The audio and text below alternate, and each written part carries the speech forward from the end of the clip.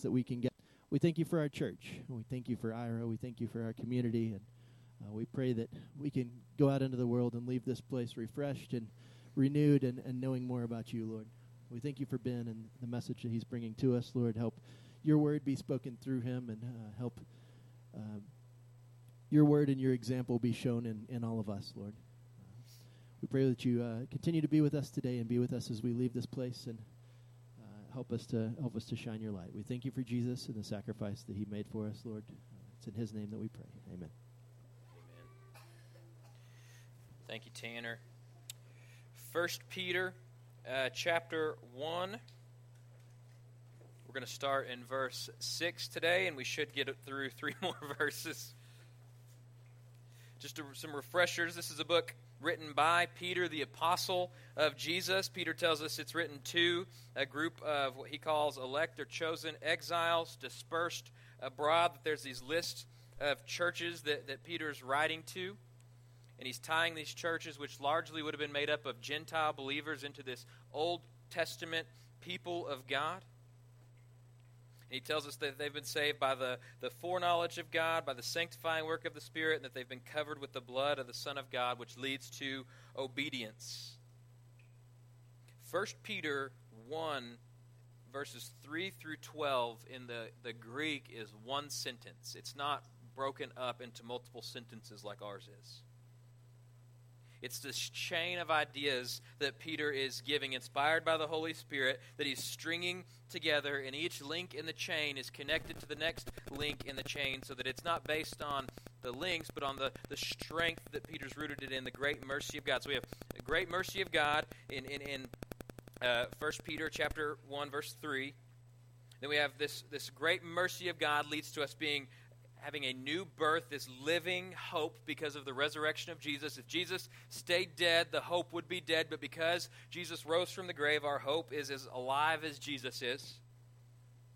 And from that living hope, we have this inheritance that God has given us. It's imperishable, it's undefiled, it's unfading, it's kept in heaven, it's guarded by God's power.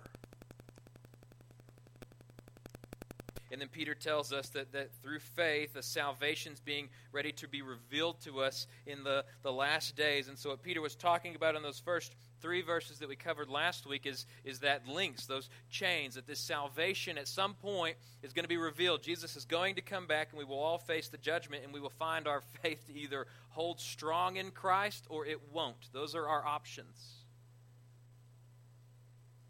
It's this chain that Peter is creating. And what we're going to see today is he continues that chain as we read through 1 Peter chapter 1, verses 6 through 9. So I'm going to go ahead and just read all 3 of those verses, and then we'll pray and come back and dive into them. 1 Peter 1, verse 6. You rejoice in this, even though now, for a short time if necessary, you suffer grief in various trials, so that the proven character of your faith, more valuable than gold, which though perishable is refined by fire, may result in praise, glory, and honor at the revelation of Jesus Christ. Though you have not seen him, you love him. Though you do not see him now, you believe in him, and you rejoice with inexpressible and glorious joy, because you are receiving the goal of your salvation, the goal of your faith, the salvation of your souls. Let's pray. Father, I thank you so much for this little passage, this little book, for this word that you've given us. God, the weight of some of the things that you've written down here are anchors for our souls in times that are hard, and in times that there are struggles, and times when life's not easy and the faith can be difficult. God, what you give us in your word here is an anchor to hold to. It's a chain that's unbreakable. Pray that your word would encourage us where we need encouragement, that it would convict us where we need conviction, and that we would grow in you because of this. And it's in your name we pray. Amen. All right, back to verse 6. You rejoice in this, even though now for a short time, if necessary, you suffer grief in various trials. If you remember, most of the churches Peter is writing to have not don't have like a government oppressing them with trials, although it's coming down the road. They're going to have some social persecution, but at this point when Peter's writing it, that doesn't exist yet. And for Peter, who's writing this from Rome, Emperor Nero is who's reigning over the empire. And if you know Nero, he was not friendly to the Christians. He killed many of them. He lit Rome on fire and blamed it on the Christians. And so it's interesting what Peter tells us to do here. We have this chain, remember? And so this living the hope that we have leads to joy. One of the most important things for us to do in this passage is understand when Peter says, you rejoice in this, to understand what this is. Remember, it's one sentence in the Greek, and so what Peter's doing is he's not pointing back to a specific idea, he's pointing back to everything that he's said so far. This great mercy that God has given us, this new living hope that God has given us, this inheritance that God has given us, it's to be revealed. That is what we're rejoicing in. It's these chains of ideas that he's linking together. This isn't some wild tangent that Peter's rambling about. It's this coherent linking of ideas that are meant to be built upon each other. And what Peter says here is certainly odd. Did you catch what he says in verse 6? Rejoice even though you're going through all of these grieving trials. So you're grieving trials, but rejoice.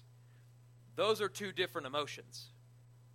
Those are two different things that we hold together. What he's saying, what Peter is telling us, is this rejoicing, and the word that he used means it's this continual rejoicing, this continual feeling of joy is not like this deep, hard, you should just be laughing with your belly all of your life. If that's you, if you laugh your entire life nonstop, you're a lunatic. But this rejoicing it's also not a denial of what the world offers to us.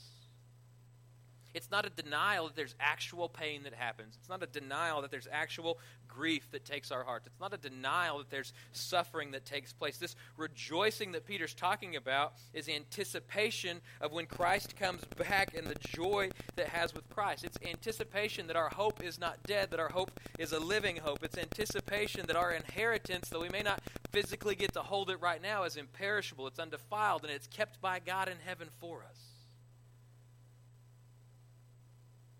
And so we rejoice not downplaying what's happening and not pretending like it doesn't exist. We rejoice because we know that Jesus is real. And then Peter tells us that these trials, that these grief that we're going to suffer for various trials, he throws this little phrase in there that's important for us to see. If necessary. Necessary according to who? What this is Peter telling us is whatever we go through in life, whatever trials we face, whatever struggles we face, if we face persecution on the looming edge, all of those things are not beyond our God. That when we suffer, that when we go through hard times, it's not pointless. We go through those hard times and we suffer through those hard times, not because God is too weak to change it.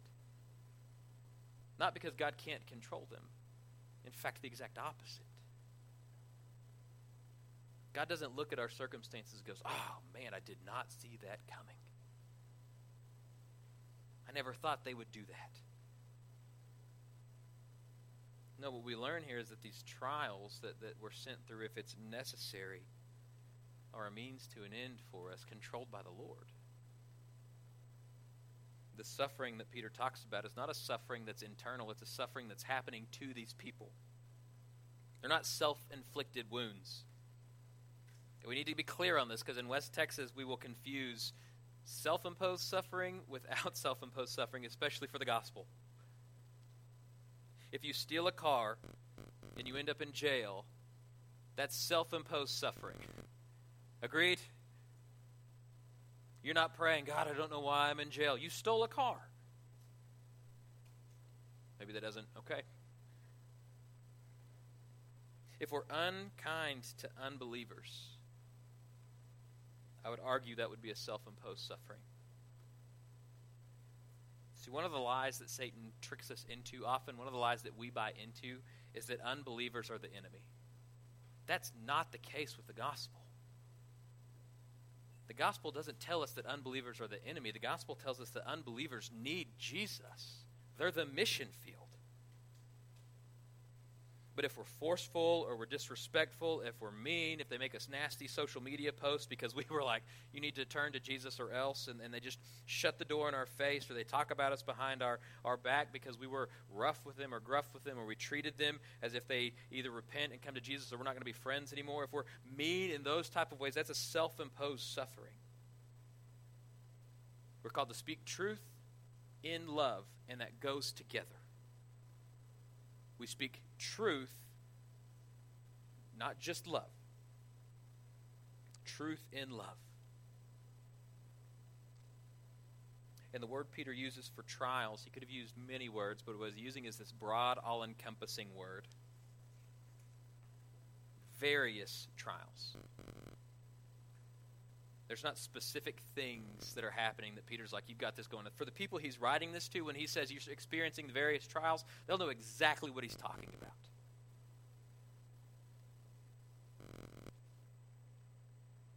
And so what we see is God sends trials to meet needs for us sometimes. Oftentimes trials discipline us when we disobey God. But sometimes that's not the case. Sometimes they're just preparing us for spiritual growth. Some of the most beneficial times of spiritual growth in my life, and I'm sure it's the same for you, come in times when we're facing suffering or persecution or trials that are various kinds. When it's a hard season of life, it tends to be where the Lord gets a hold of us the most and pushes us forward the most. Sometimes God sends trials to keep you from sinning in the future, to prevent you from things. God made some of us ugly for a purpose and a reason, amen? To make it easier for us. Nobody wanted to amen that. They didn't want to admit. We see that trials are varied. That we can overcome one set of trials, but then we can't think we've mastered all of them. They come in various shapes and sizes. We see that trials are not easy. This is not Peter telling us these little trials, just jump over them and move on. This is Peter admitting these are difficult. That some of these are heavy and some of these are hard. And brothers and sisters, this is a part of what the local church is supposed to be for, that we're going to care for one another, that we're going to bear one another's burdens, one another's trials, that we're going to encourage one another, that we're going to love one another, going to be available for one another. We see the trials are controlled by God. I read this quote this week, and it stuck with me. When God permits his children to go through the furnace, he keeps an eye on the clock and a hand on the thermostat. Peter calls us to rejoice while those trials are going strong. Not rejoice if those trials are starting to fade away. In fact, the people Peter's writing about, their trials are about to ramp up more.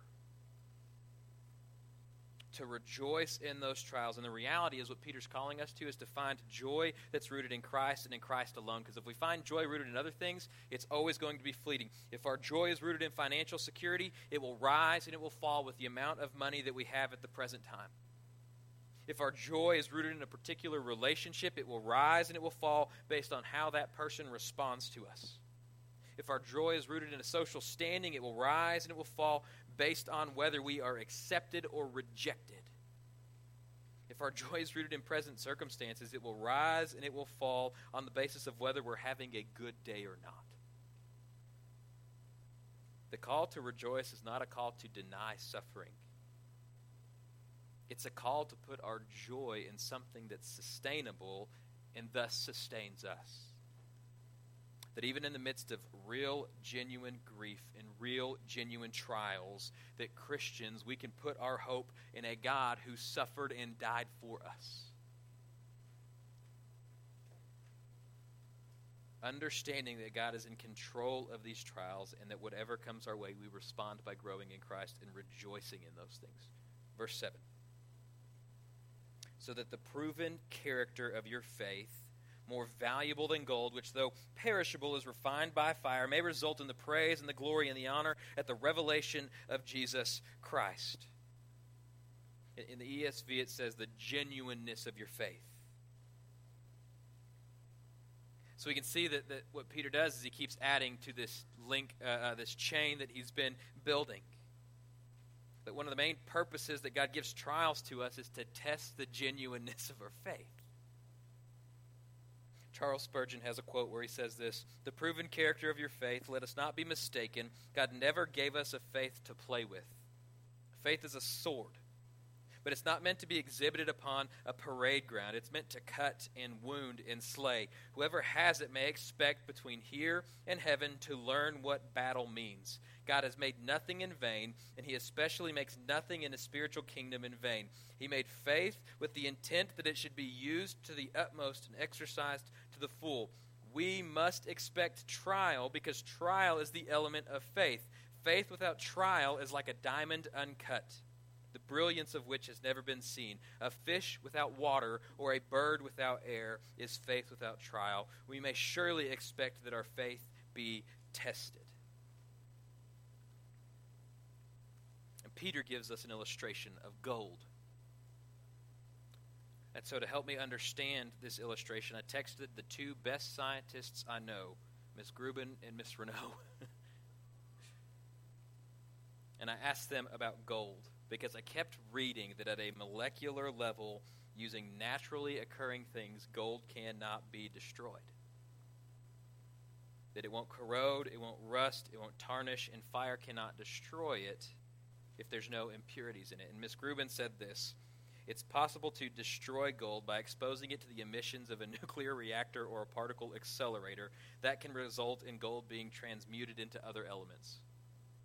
I would say those are not natural means. Gold is safe for those with metal allergies. Gold-plated pieces don't last as long. They last 10 to 30 years according to the jewelry website I found online. But pure gold pieces basically last an eternity. They last a lifetime. As long as you stay away from nuclear accelerators and nuclear reactors and particle accelerators, of course.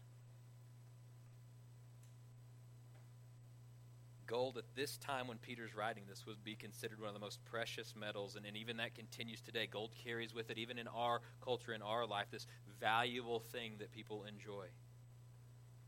And gold, unlike some other metals, when it's heated, is purified. When you heat gold and you melt it down, the impurities rise to the top. And so what a good goldsmith will do is they will melt gold down, and then they will just slowly peel the top layers off of the gold to rid it of the impurities, because the more pure the gold, the longer it's going to last and the more worth it has. That the fire that the gold is plunged through makes it more pure. Do you see what Peter's saying?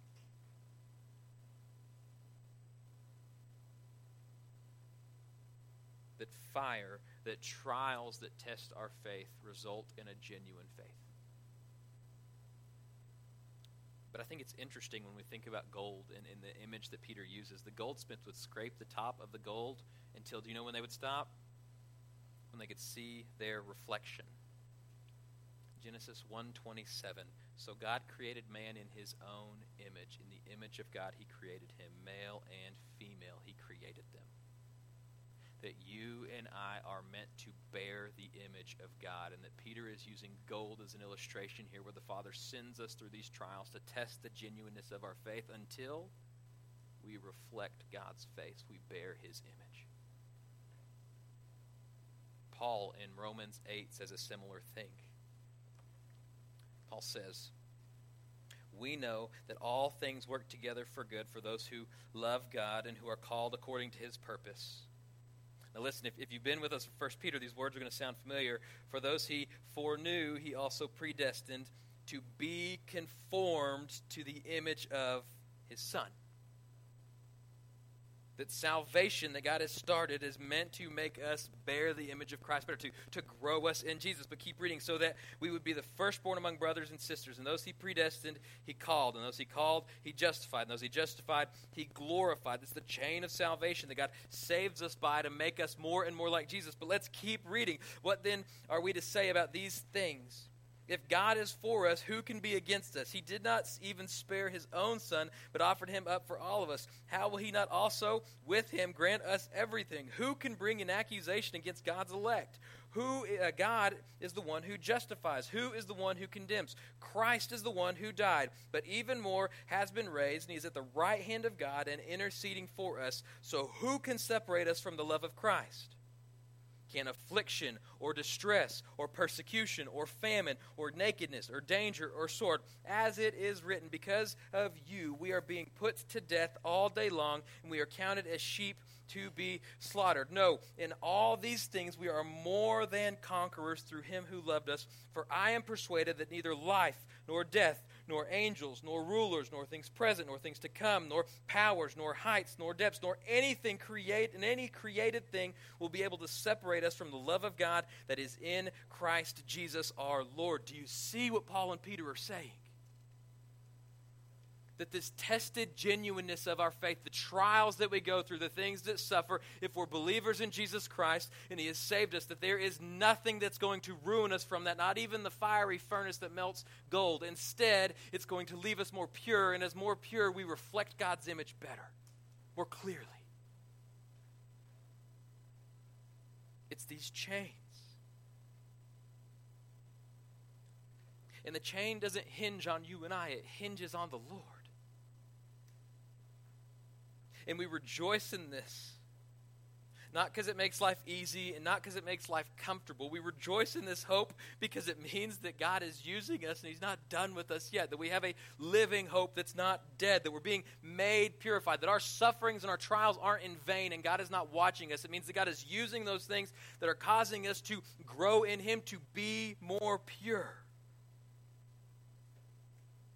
Because the reality is, even though gold lasts a long time, it's a precious metal that God has made, and it will not last an eternity. But where is our inheritance?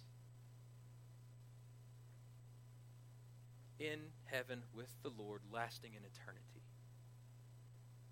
What Peter is saying is a genuine faith, tested and tried and true, is far more valuable than the most precious amount of gold you could possibly own.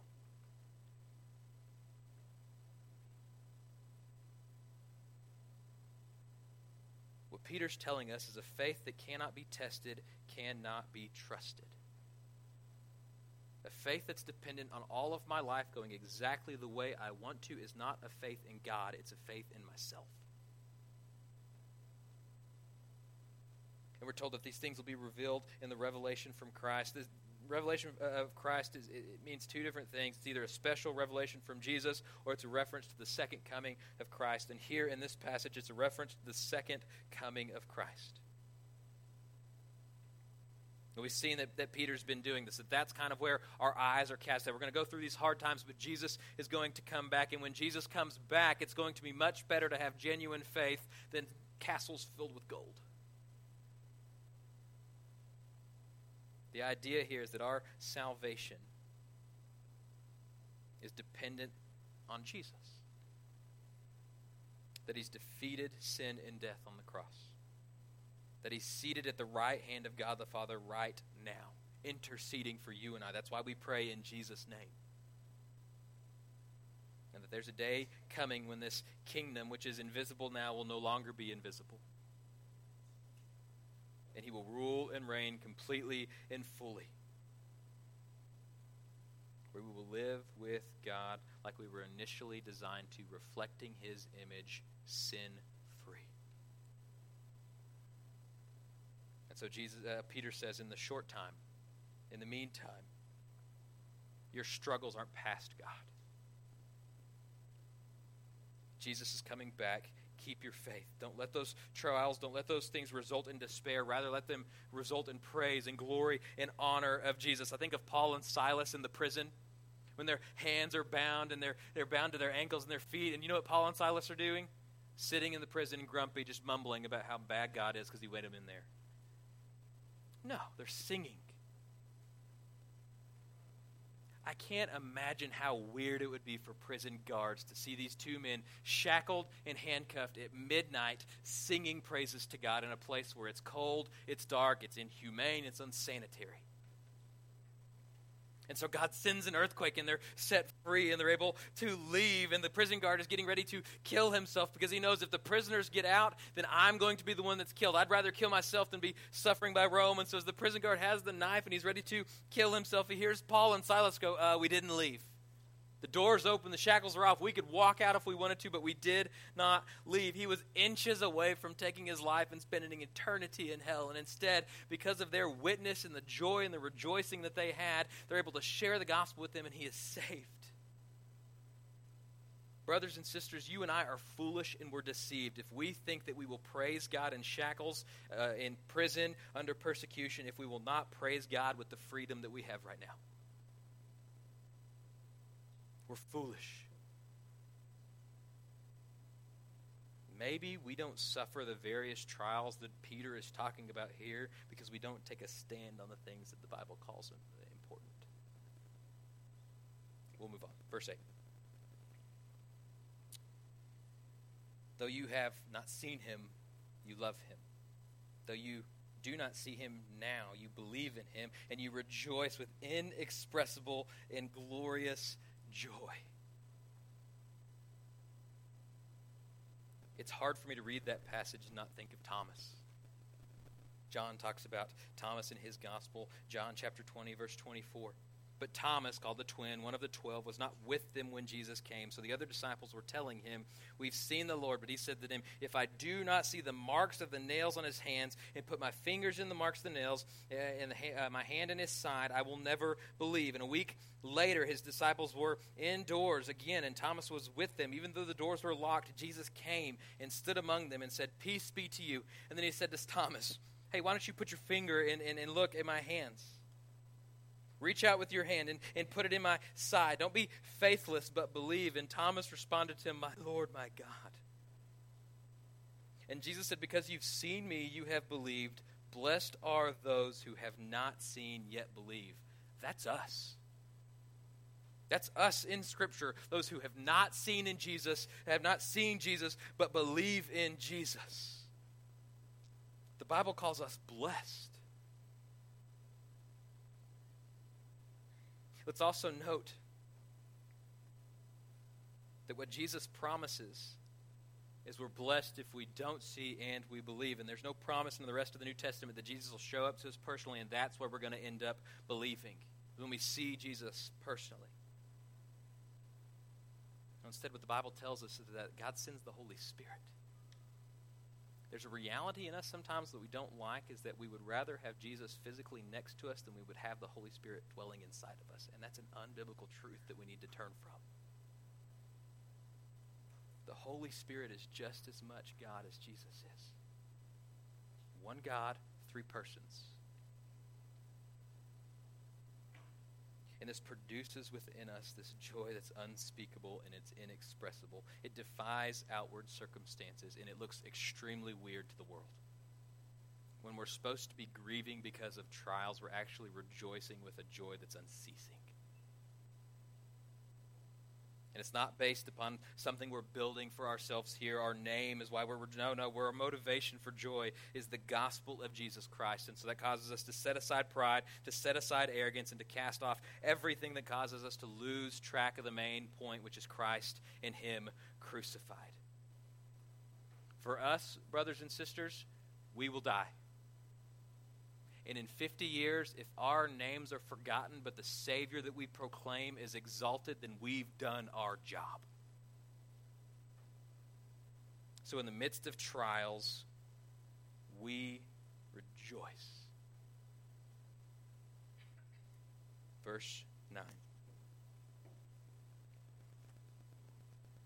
Because you are receiving the goal of your faith, the salvation of your souls. I ran track and cross country in college. Doesn't look like it, but it did. And I have one collegiate gold medal to my name. And they did a race. It was called a 2-mile relay. Each person on the relay had to run an 800, which is a fourth, half of a mile, a fourth of a 2 mile. And so we line up to go run this 2-mile relay. None of us were looking forward to it, and we realized we were the only male team that had been entered in the race. And so to save time, they ran us and the girls' teams together. And we won. And I don't know if it's just because OBU is a small school, and if big schools do it different, but our little meet, instead of gold medals, they gave you T-shirts that said champion on the front of them. And so we won the race. We wanted our T-shirts. Nobody at campus is going to be like, who'd you win that shirt from? Like, we won it in a race. We're not going to say we beat girls.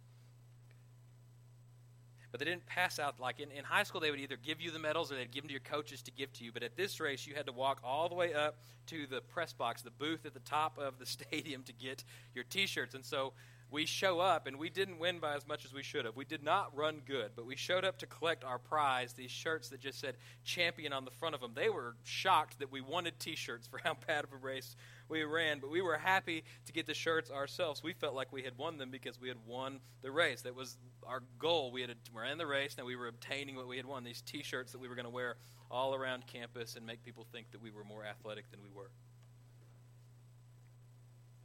That's the idea Peter's getting at here. All of these things that he's been talking about have a goal. It is to obtain the salvation of your souls. It means a couple things. It means first we have to admit that we need to be saved. The gospel's not for people who have it all together. The gospel's not for people who don't need anything in life. The gospel's for people who have no other hope. We saw in verse 2 that each person of the Trinity plays a role in this salvation, that it's God planned, that it's Son accomplished, and that it's Spirit applied.